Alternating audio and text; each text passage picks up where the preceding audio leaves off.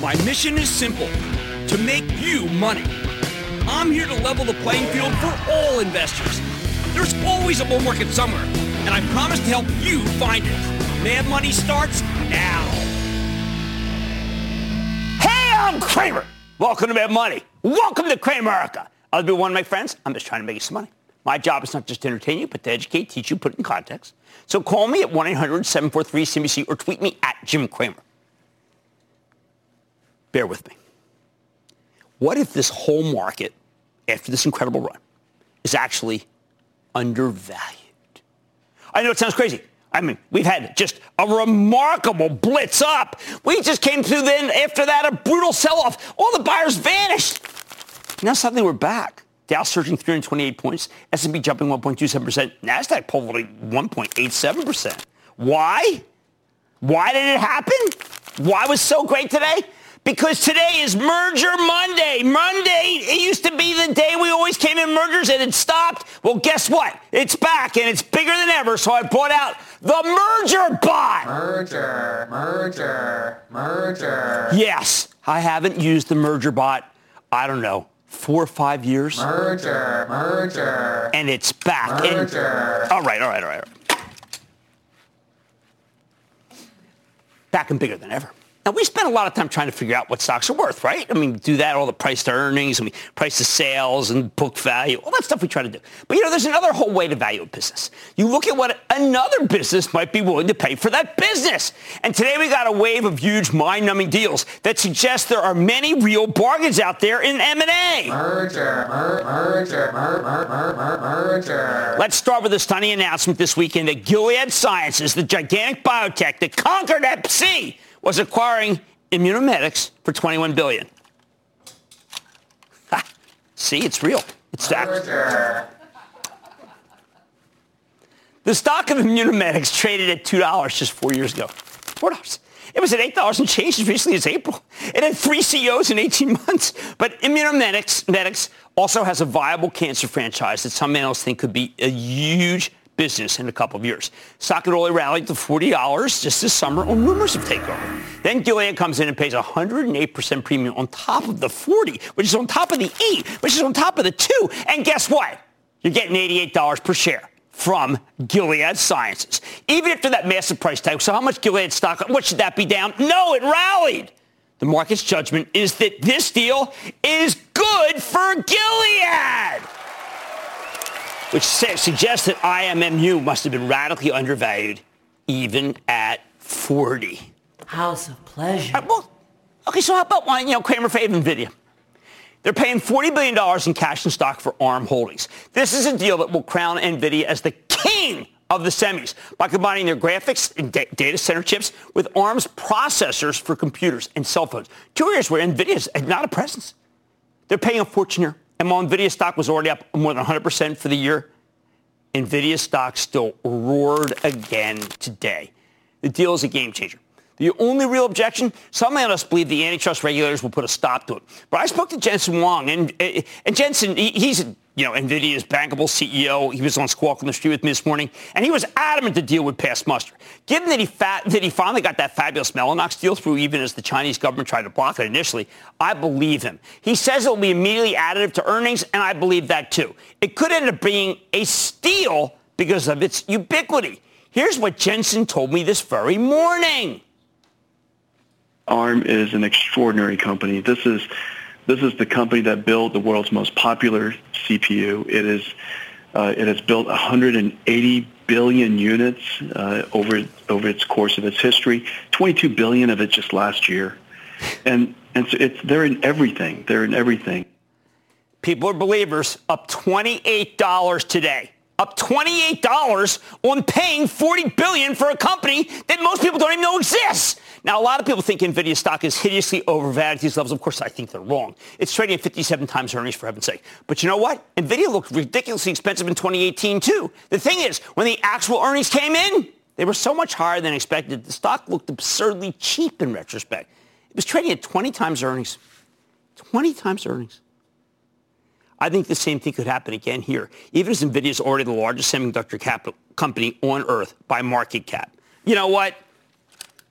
Jensen's worth Merger. Might see this guy back.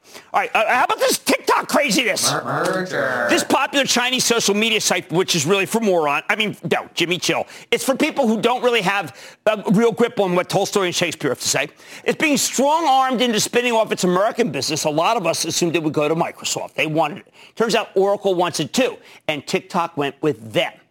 Oracle's been pretty mum on the deal, but we know there's a ton of interest from other players. Hey, by the way, Microsoft has teamed up with Walmart of all companies because the online advertising possibilities are too phenomenal to ignore. Do I really think Walmart's just going to go away because of a kind of a weird press release, stop trading thing?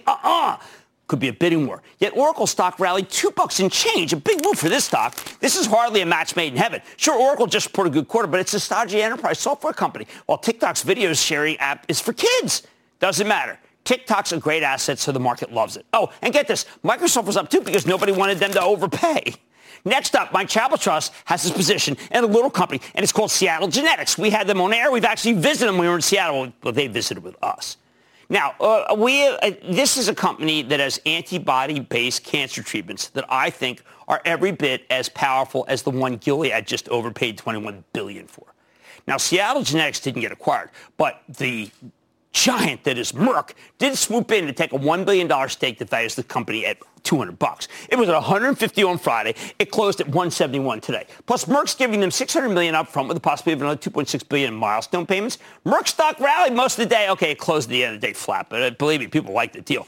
I've taken some flack for recommending Seattle Gen because it seems stalled over the last few months. A lot of people didn't like me because of it. Nobody seemed to care about the oncology pipeline. The stock just couldn't get any lift. It was going down. Well, guess what? Seattle Genetics is on fire. So is Merck, by the way, when you take a look at the longer term. I guess they're both undervalued.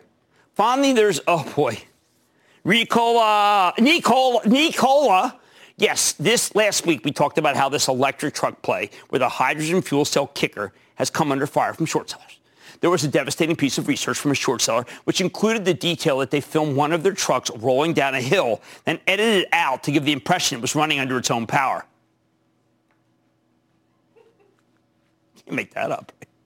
Today, Nikola shot back in a long rebuttal, but I couldn't get past this one line. I thought this line was what I call dispositive. Quote, Nikola never stated his truck was driving under its own propulsion in the video. No, they didn't. They didn't mention that it was shot while it was like an angle, and then they made it look flat. It's okay. Didn't seem to matter, because at one point, this stock had jumped more than 11% on the rebuttal. Why? Well, last week, General Motors took a $2 billion stake in Nikola, and they're standing by it even after these revelations. Management's adamant they've come a long way since the faked truck video and all sorts of other alleged bad behavior. GM CEO Mary Barra came out and reiterated that they'd done their due diligence, and the trucks are very real. Weird that she had to do that, right? It's like, hey, you know what? We actually did some homework. I know you don't think we did any homework. We did homework. The dog ate our homework. I mean, come on. And a rebuttal actually worked. Maybe even Nikola's worth more than we thought, although I'm still skeptical. And after the close, there were press reports saying the SEC is looking into the short seller's allegations, which, by the way, means, frankly, nothing. But it did drag the stock lower after, though. Now, you could say I'm just cherry picking here, that all these deals are one-off situations. I think that's the wrong read, though. If the market were truly overvalued and we got this kind of M&A activity, you'd expect the acquirer stock to go down, not up. Yet these deals are forcing the bears to rethink their attitude toward both tech and, more importantly, biotech.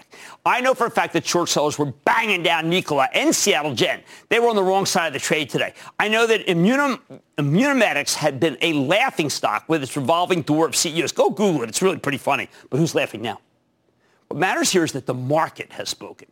Big-time hedge fund managers may come on our air and say that stocks are too high, maybe even dangerous, that we're in a bubble, toil, and trouble. But big companies tend to know their own industries, and they seem to think many stocks are undervalued or reasonably valued. Maybe the hedge funds will ultimately be right, but not if you were short Immunomedics or if you were short Seattle Genetics. Bottom line, look, there will be more sell-offs ahead. This is still September. Last week of September is supposed to be bad. But the next time the market gets slammed, I want you to remember what happened today, and I want you to try not to be too negative, in case you need a reminder. Merger. All right, let's go to Uche. Uche in Alabama. Uche. How's it going? It's Jim, incredible. It's incredible today. What's up with you? Everything's green. I'm down here in Gulf Shores about to evacuate this hurricane. I want to ask you about Walmart. I love Walmart. I think Walmart is so much better than people realize. You know why? Because the snobs in New York who are analysts, they don't go to Walmart. I like my Walmarts, and I think it's terrific. And anytime Doug Gupillon wants to come on air, this is where he should come on. This is where he should be, because the stock's a buy. Let's go to Taylor in Michigan. Taylor. Hi, Jim. A big Chicago boost. Booyah! Well, yeah, okay, right back at you on that one. What's going on? I'm calling about Domo. The company is working towards becoming cash flow positive, and the recent quarter, coupled with a term loan maturity extension, suggests they are making progress. They are making progress. Here's the problem. There's like 42,000 of these companies, and after a while, they all kind of get lost in the shuffle. I think it's good, Utah-based, not Silicon Valley, but in the end, there's an awful lot of these, and that does make me feel like, yes, that there's a glut of those stocks. All right, look at this, will you? I like this last one, tries, right? Never forget the truck. The truck. But really remember, Merger. the market has spoken. Next time we get a sell-off, I want you to remember Merger Monday. Man, buddy, tonight, IPOs are like snowflakes. No two are alike. Tonight, I'm eyeing one of the many companies hitting the tape this week. Snowflake. Tell you if it's worth considering ahead of its first day of trading, and you don't want to miss that. Then, how a race for the vaccine could impact the overall market. And with GW Pharmaceuticals down over the past few months, is it worth considering here? I'm getting an update from its CEO. So stay with Merger. Cramer. Don't miss a second of Mad Money. Follow @Jim Cramer on Twitter. Have a question? Tweet Cramer. #MadTweets. Send Jim an email to madmoney@cnbc.com or give us a call at 1-800-743-CNBC. Miss something? Head to madmoney.cnbc.com.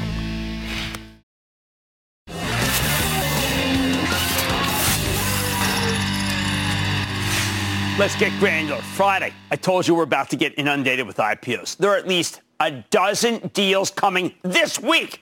We're somewhere in the neighborhood of $8 billion. Do we have any room for all that supply? And the biggest one, the crest of the wave, is Snowflake, the cloud-based software company with the next-generation data warehousing platform and one of the greatest websites if you want to find what they do, which most people don't know. As I've mentioned before, Snowflake is everything Wall Street loves in a software company. It's got triple-digit growth rate. Oh, my God. It's got rising margins, a terrific business model that's loaded with recurring revenue. We love recurring revenue. In other words, this is going to be a very, very, very, very, very, very hot deal. Maybe too hot. Earlier today, the underwriters raised Snowflake's price range substantially. It is expected to be the largest software IPO in history, which means this will immediately become one of the most expensive stocks in the entire market. So what should you do with Snowflake after it comes public, probably on Wednesday? Before we answer that question, you got to know what makes this so special. About a decade ago, we started hearing about all the possibilities from big data. You know, Splunk talks about that. Salesforce talks about it. Companies had these treasure troves of digital information, and they could use that info to make better decisions. We've now been through the big data revolution. We know it works. In fact, it's become essential. You can't compete with the big boys unless you're collecting all this data and using it, mining it to learn more about what your customers want. But since then, we've had another revolution, the cloud revolution. And a lot of these big data systems simply weren't built for the cloud. Companies now have access to an immense amount of computing firepower, but before they can apply it to their data, there are a ton of logistical challenges. Data tends to be siloed in different systems. You got to toggle back and forth. The right hand doesn't know what the left hand is doing, or it's stored in inconsistent formats, or the old databases simply weren't built to handle the kind of volume that you can squeeze out of the cloud. Basically, businesses have all this data, but it's a huge pain to get anything valuable out of it. We've seen a whole cottage industry spring up just to help companies format and process their data. They spend fortunes on this stuff. Hardware, information technology experts, and on-premise software. I mean, the costs add up, and you see like a whole room full of people all trying to do the same thing. Wrong way to go. And that brings me to Snowflake. See, Snowflake built a cloud-based system that integrates and optimizes all of your data into a common data set. Get that whole room of people off the payroll. They can handle massive amounts of volume, and it's very easy to use. You don't need to bring in an entire department just to ask your analytics program a question. Best of all, it's cheap. And you don't need to manage lots of infrastructure because this is software as a service. How big is this opportunity? According to Snowflake, the total addressable market, or TAM, for their cloud data platform could be $81 billion. Although they also touch on analytics, data management, integrated platforms, and business intelligence. Collectively, a $56 billion market that's growing like a weed. On top of all that, there's an enterprise data sharing component that hasn't really been measured because it's so new. Long story short, people are crazy about this one.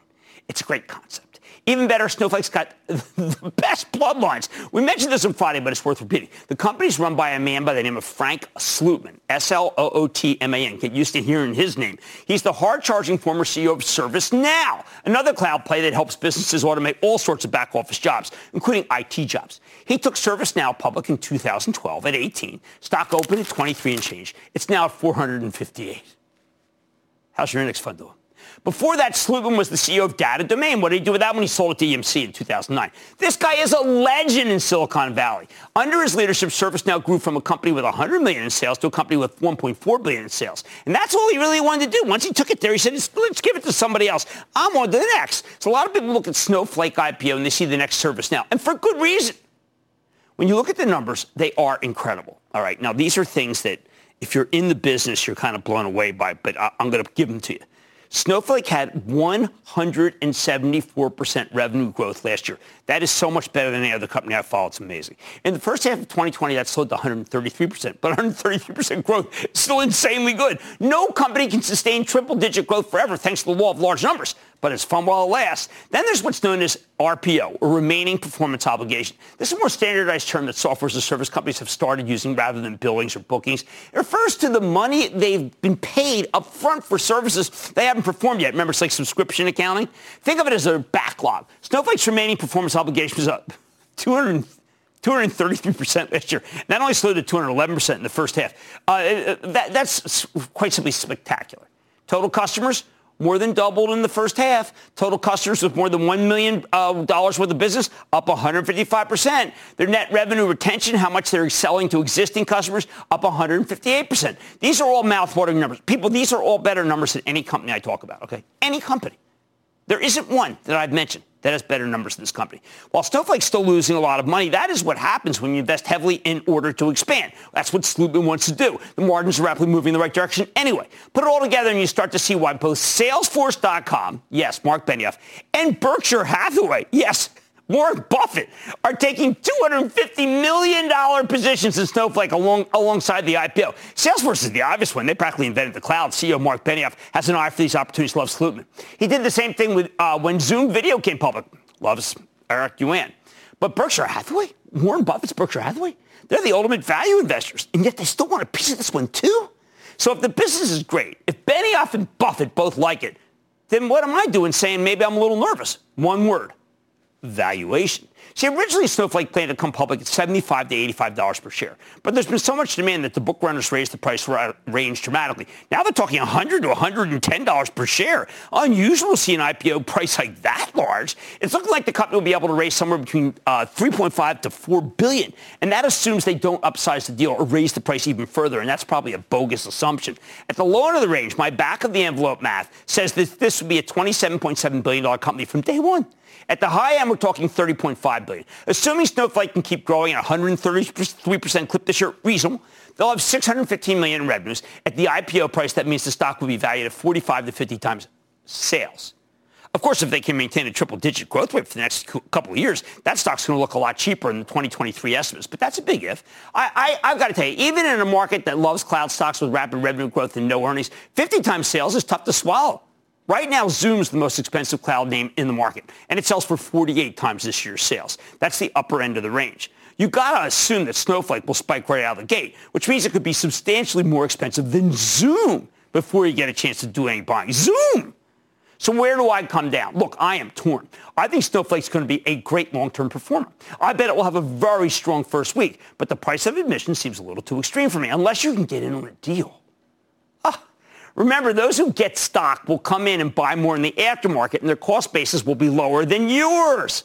That if you came in the public market. That's why so many of the buyers are insensitive to price on the first day. Let's say they get, 100,000 shares, which would be a lot, and it comes public at 100, it opens at 200. Well, they buy 100 at 200, they get a basis of 150. You got a basis of 200. Here's the bottom line. If you want a piece of Snowflake and you can't get a piece of the actual IPO, I recommend waiting for the next tech pullback, which we know we had. We had one last week, 10%, before you pull the trigger. When those cloud stocks sell off, they sell off hard. So I have to believe you'll get a better entry point as long as you're patient. Make no mistake, though. Snowflake and its CEO are winners. And if you insist on buying some right out of the gate, get this. I think the opening may be the low of the day. Stick with Cramer.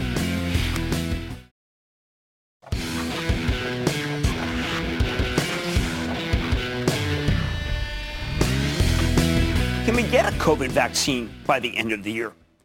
Come on, that's the biggest question in this market, right? And I think it's dicey.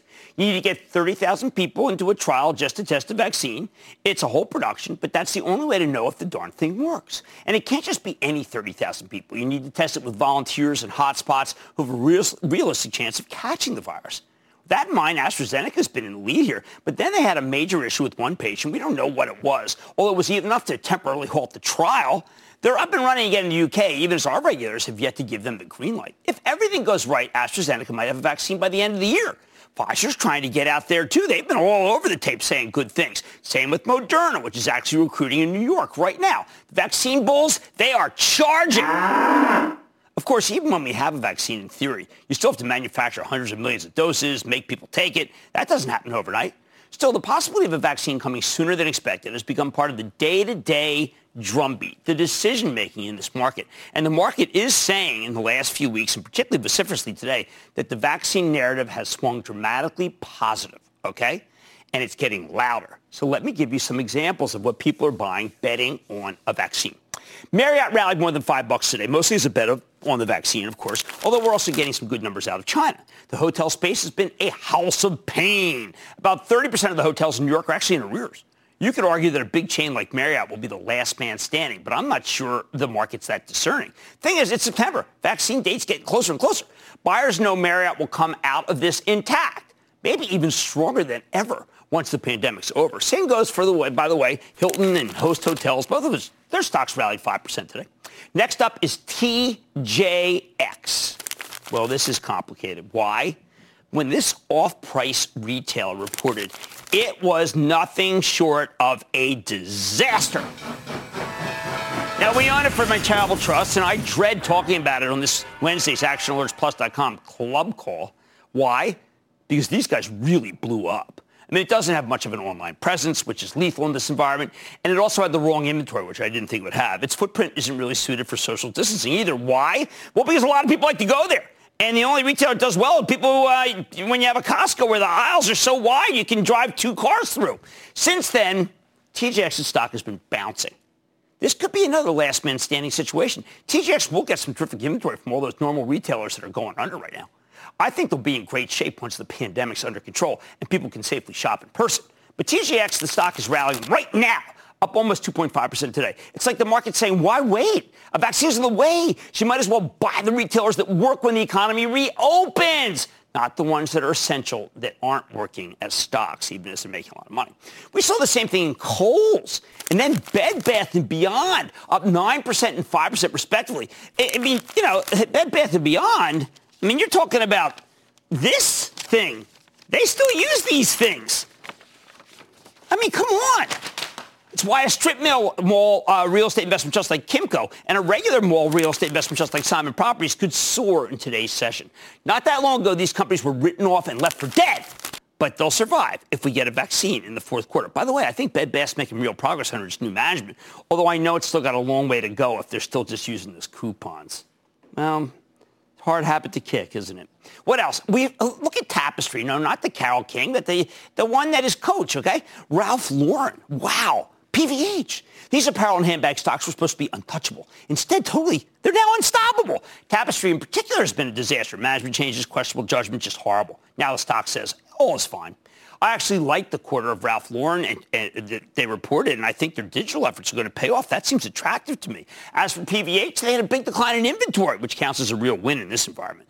I still prefer to buy the best, though. In retail, that's Lowe's, Home Depot, and it's Costco and Walmart. I think Best Buy and Williams-Sonoma have excellent prospects. Targets, they're at bargain now at these levels, given how incredible that quarter was. However, that's not what people want right now. They want the survivors, not the saviors, at least today. So look at Darden, the parent company of Olive Garden, up another 5% today. This thing's had a miraculous rise over the past few weeks. I don't know how to interpret that other than they'll stay in business by the time we get a vaccine, and many of their competitors just can't. They don't have the balance sheet. Darden has deep enough pockets to ride out the pandemic, and they've got plenty of customers who are happy to order takeout from Olive Garden.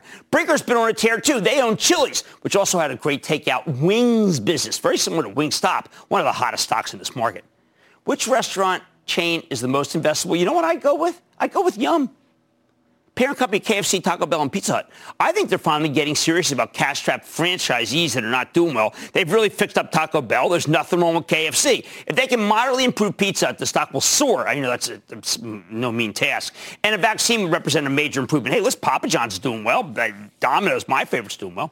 Finally, there is Penn National Gaming, long my favorite casino chain. And everyone wants to recommend, they always recommend the Las Vegas Sands and the Wynn and MG. Well, give me a break. This one is the right one. It used to be considered and also ran roll-up with lots of middle America exposure and nothing in Macau, the hottest casino market on earth. But now, though, thanks to its tie-up with Barstool, Penn National will be the premier site for legal sports gambling, something that's already happened in 33 states. I bet it goes nationwide. I can't believe this stock traded down $3 and change in March. What a steal. Sure, at $65, it's had a huge run, including $6 or 10% today alone. When people see how well Barstool fits in, though, I think the numbers will have to come up, maybe way up. There are plenty of gamblers who want both the NFL and Penn National stock. I think you're actually going to get better odds with the latter. I say buy some.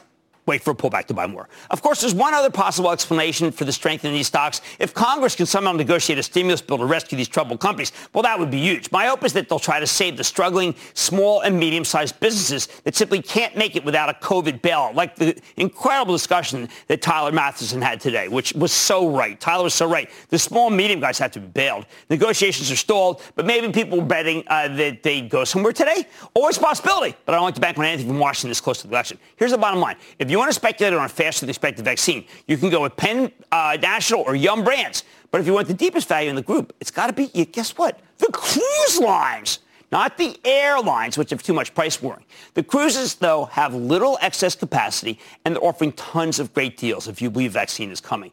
These stocks bottomed a long time ago. My favorite's Norwegian Cruise, because they raise enough cash to hold out even if the vaccine gets delayed and warp speed becomes jog speed. But with a vaccine, they will all be fine. Let's go to Aksha in Illinois. Aksha. Booyah, Jim. How you doing? I'm okay. How about you? Doing good. Hey, my question is on Pfizer. With all the buying between Europe and U.S. For the doses, around 300 million, how come the stock's not $58? Because it doesn't have enough away from that. It really doesn't. It doesn't have the pipeline people want. It doesn't have the pizzazz people want. It is just, frankly, a bond with some drugs. How about William in Michigan, please? William. Hi, Jim. How are you, buddy? I am good. How are you? I'm doing well, thank you. The reason for my call is that I would appreciate your opinion on the movie industry and specifically the stock that I purchased last week, Cinemark CNK at $12.82. My vision is that the vaccine will jumpstart this industry and eventually movie watching at theaters will become normal again. I'm willing to be patient as a long-term hold. What are your thoughts? I think that you are dead right. We had Adam Aron on, who was the CEO of AMC when the stock was at $4, and he said, look, we're going to clean it up. It's going to be open. And by the way, both those companies, when we get a vaccine, you're going to say, why didn't I buy it when you said to buy it? How about Samuel in Missouri? Samuel. Booyah, Ski Daddy. Yo. Hey, I'm calling about Leidos Holdings, LDOS. Yes.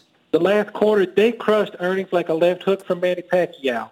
But it seems recently, like so many companies, regardless of the earnings report, the stock price stumbles and staggers like it took a haymaker to the chin. Yeah, it did. Do you see this as a growing trend? I think you should buy it. I think it's a great company. These stocks are trading down because of fear of a Biden victory. The Democrats spend just as much as Republicans on military. Leidos is a really good bet. It's a great call by you. We're seeing vaccine theories impact day-to-day investing decisions. I want you to choose wisely, but this group, I'm really digging the yum. I'm liking the Norwegian, and I think you're not going to go wrong with the Penn Nat. Okay, much more Mad Money ahead, including my exclusive with the CEO of GW Pharma. Could the stock's recent downtrend be a red flag or a buying opportunity? I'm getting the latest. Then stock splits are under fire as of late. But are investors looking at them all wrong? I'll give you my take. And oil calls rapid fire in tonight's edition of the Lightning Round. So stay with Cramer.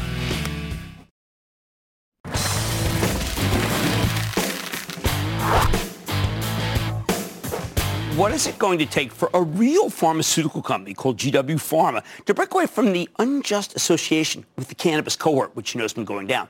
For those of you who don't remember, this is a biopharma company that makes cannabis-derived medicines. For example, they've got a terrific seizure drug that's very helpful, especially for children suffering from rare types of epilepsy. Yet because of that cannabis connection, I think the stock seems to trade with the weed place. And that's a rough category to be stuck with, especially when you're actually a drug company. So I think GW is undervalued, but please don't take it from me. Let's dig deeper with Justin Gover, the CEO of GW Pharma, get a better sense of how his company's doing where it's headed. Mr. Gover, welcome back to Mad Money. Jim, thank you for having me back on the show. Well, I see, sir, the Epidiolex sales in the U.S. in Q2 are now well over $100 million. Is this the beginning of a very big ramp for a drug that we know is incredibly important for a lot of unmet needs? I really think it is. In the first half of this year, total revenues for GW were $240 million. And essentially, that's from an Epidiolex launch that only took place over 18 months ago. So even notwithstanding COVID-19 and all the challenges, the product continued to grow in Q2. And we just had a new indication approved, doubling the potential patient population for the drug, and are now launching that. So very exciting second half of the year to come. I was concerned about your company because I see so few people willing to go to the hospital. I was surprised the demand's so great that telemedicine played a major role this quarter. That's right. I mean, we're all having to learn to live in this new world. Patients are having to do so. Physicians are doing so, and we are doing so as well. But when you have a drug like Epidiolex, which is treating seizures in patients that really have nowhere else to turn, even in the context of a pandemic, patients still need this kind of medication, and doctors want to prescribe it to patients, and that is exactly what we've been seeing. So there's a drug that is used for people who are bipolar, and there's millions of people. That's a seizure drug. It's called Lamictal. And it hasn't been nothing new since 1994. I think a lot of people who are on that drug would love to know if they could benefit from Epidiolex. Well, what we've been doing sequentially over the last few years is expanding the potential patient population through clinical trials, through getting good data and getting the FDA to approve the medication. And as such, as we look forward, as I mentioned, we've just expanded into a new form of epilepsy, tuberous sclerosis complex. And there are other types of seizures and other types of epilepsy that we are studying and will study again in the future. So Epidiolex is here to stay, and I think we'll continue to see increased adoption through the epilepsy community as we produce more data. And do you think the FDA might be inclined to say, to give you a green light to do big trials that could replace these old seizure drugs for mental health? Well, I think mental health is a slightly different issue. We have another program actually in schizophrenia and mental health. But within the field of epilepsy, the FDA has made it clear, and they've issued their own statements, how important it is for them to see FDA-approved options derived from the cannabis plant with real data, with quality control, safety information, dosing information, and so on. So I think the choice is ours, and we're determined and committed to do what we can to help those patients with epilepsy. I think that's great. I think safety and dosing are two of the reasons why people thought that there'd be no problem with cannabis, just plain old, and that's a major problem because the doctors don't want to just have to approximate, which brings me to what I really want to talk about, which is what people are starting to buzz about, which is Biximols. I'm sorry if I'm pronouncing that wrong, but here we finally have a cannabis-derived, but dosing, and I bet there must be maybe tens of millions of people around the globe who might end up taking this drug. Well, this is an extraordinary opportunity. I've previously been on your show to talk about Epidiolex being the dawn of a new era for cannabinoids. Nabiximols is that second drug. It is the consequence of all the work we've done for Epidiolex. Nabiximols is now going to be in very late stage development in the US for patients with multiple sclerosis. We have a pathway agreed with the FDA to expand the potential population well beyond multiple sclerosis, and this application could go into the FDA as soon as next year. So it's an accelerated development pathway. The market potential is very significant. And just to give you an example, Jim, just this weekend, there's the big global MS meeting, multiple sclerosis meeting. A survey was published showing that in the United States, 1/3 of patients with multiple sclerosis are today having to resort to some form of unregulated cannabis product because they don't have a regulated FDA option available. So you can just see that as we did in the field of epilepsy, we can meet the needs of patients with multiple sclerosis and those suffering with other muscle problems from spinal cord injury, stroke, and so on in the future. So it's a really, really important new and exciting development for the company. Well, I'm thrilled you're doing it. A lot of the cannabis companies told me that they'd be doing it 2 years ago. They said we'd all have it. I kept saying, I would like to know what your dosing is. And each time they gave me a different dose because they didn't know. No doctor is going to make up a dose. So I think that you're really the only one in the field, and you should be considered like a Bristol Myers, not like, and I'm not going to pick on any particular cannabis companies, but you know exactly what I mean. They are unregulated.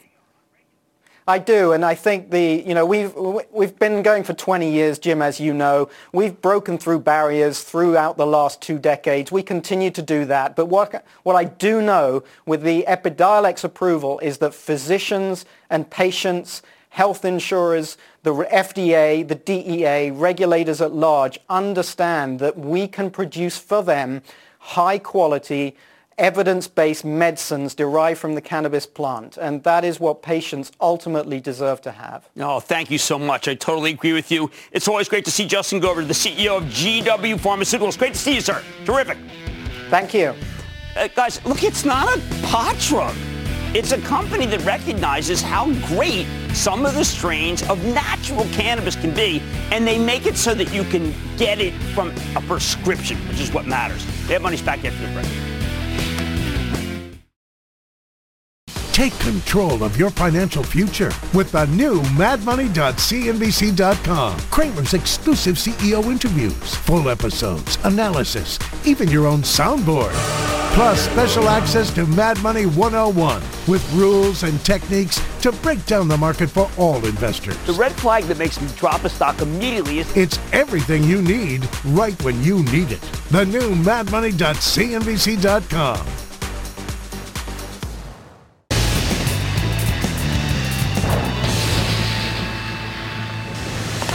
It is time! It's time for the lightning round. That's where rapid fire calls.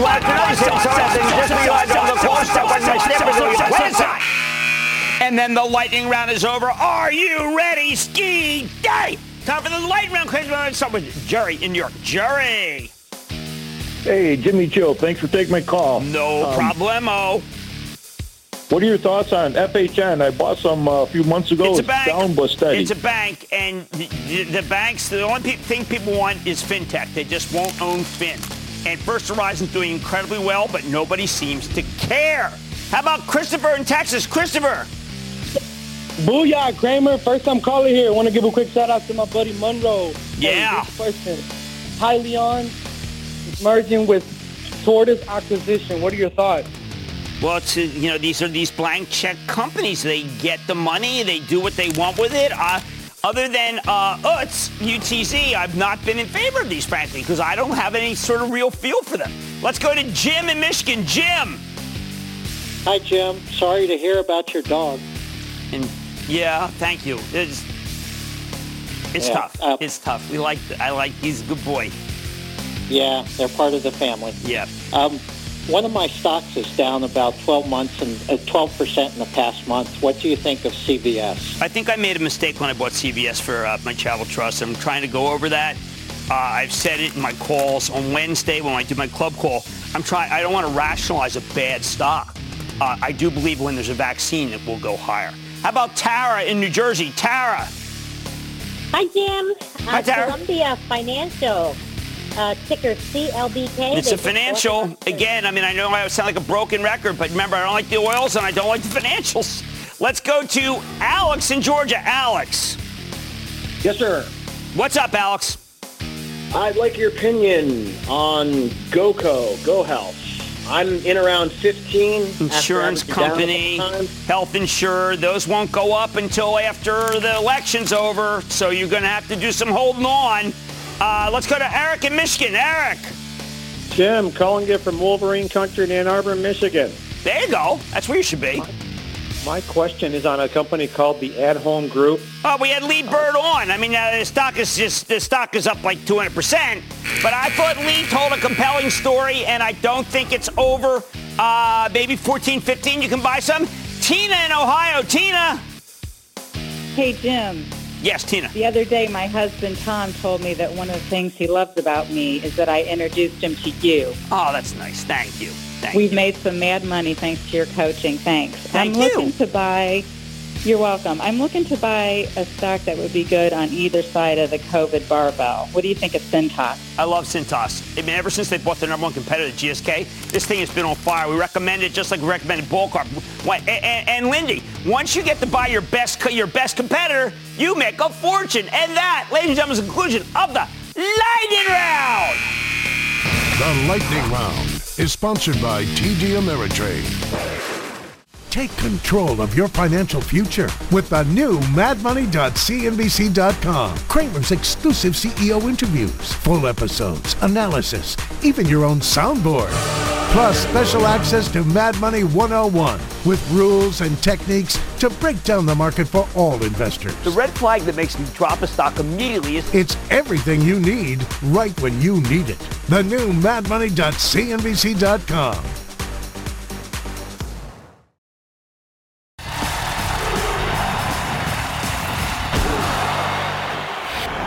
Something's got me really upset. Stock splits. See, stock splits are now under fire. They're under fire because Apple and Tesla just did a couple of big ones, and their shareholders don't seem to be benefiting from it. My gut response? Come on. The existing shareholders were never supposed to get anything out of these moves. Remember, in theory, splits are totally meaningless. In practice, they're good for new shareholders. People want to buy but got sticker shock when they saw the old price print, and instead are buying these $6, $7 stocks that they shouldn't be buying. But funnily, these splits have been terrific for the older shareholders, too. Why are they jumping to this conclusion? Apple was trading at the equivalent of $96 before it was announced. Now it's at $115, with a brief euphoric pit stop at $134. Tesla stood at $309 when theirs was announced and spiked to around $500 before pulling back to $419 as of today. Hey, by the way, people, that's still a huge gain. The real problem here is that we got a ton of newbies in this market, and many of them played these splits all wrong. Somehow they got it into their heads that stock splits create value and thought it would come after the split. Wrong and wrong. The only thing splits do is make stocks more enticing to individual investors who don't know about fractional trading, and they want to own shares and are put off by the large dollar amount. Why do we care about this dynamic? Well, right now, these newbies, specifically the 13 million people on Robinhood, have a lot of firepower. That's in part because like more than half of the money is ridiculously. It is being passively managed, so people aren't making judgments on stocks. And you can ETFs is probably close to 60%. The Robinhood traders actually like stocks. It's like the old days with them, and they gravitate toward what stocks have low prices whose names they heard of. Ford and General Electric. Now, there's nothing inherently wrong with that. Ford has a new CEO, Jim Farley. I like him. And if he can break free from the tradition that his company has to build cars everywhere, except for, of course, where you really need them, China, where they barely have a presence, then there's a case for owning this one. But Ford is well behind in electric vehicles, even they got a promising autonomous driving system. As for GE, I think CEO Larry Culp is doing a very good job under extremely difficult circumstances, given that his principal business is aerospace, and that's an ugly business right now. But the kind of traders who chase single-digit stocks don't care about this stuff. They liked Ford even before Farley took over under his predecessor, who was instrumental in dragging the stock down to where they liked it, $7. And don't get me started on GE unless you think we're going to get a surprise COVID vaccine like maybe tomorrow. There's not a great case for owning anything with a ton of commercial aircraft exposure, at least not this year. But they like it because it's a $6 stock. They like the low dollar stocks, which brings me all the way back to Apple and Tesla. I've said over and over that the normal response to a 4-1 or 5-for-1 split is that existing investors, when they get the new shares, sell a little. Maybe one of those new shares. Besides, those two stocks were due for some profit taking because they went up big on the split. Unfortunately, they've become so essential to the market psyche that when they rolled over, the averages rolled over too. Now they're bouncing and the averages are bouncing. After the splits were announced, you had to wait for your moment because the time to buy them was into the post-split weakness, not after the split was announced. If you were patient, you got a great deal. I predicted the post-split sell-offs. What I didn't predict was that all these pundits would come out of the woodwork arguing that splits hurt stocks. Given that Tesla and Apple are both up from their announcements, they couldn't be more wrong. Makes sense, though. Splits are bad for big institutional investors. They make trading more expensive because these guys pay commissions per share. So just be aware when you hear some hedge fund manager saying splits are bad, well, they just may be lamenting that it costs them a bit more to trade in and out of something, and then that hurts them to compete against what they care about, which is the S&P index fund benchmark. I don't know how anyone serious can look at Apple and Tesla and conclude the splits hurt their shareholders when both stocks are up substantially since they announced those splits. I'd love to see one from Adobe, a company with an out-of-reach $485 stock when the company reports tomorrow after the close. The problem here is not splitting your stock. While splits create no value, they make your shares more accessible to home gamers, and I want people to own a piece of a company. The key is that if you're going to trade into a split, you can't make the mistake of buying hand over fist after the announcement when the stock's going up for no reason. I hope more companies take their cue from Apple and Tesla. And when they do, you should take your cue from the post-split pullbacks to do some buying. Not when it's running because they announced the split. That makes no sense at all. No value. Stick with Cramer.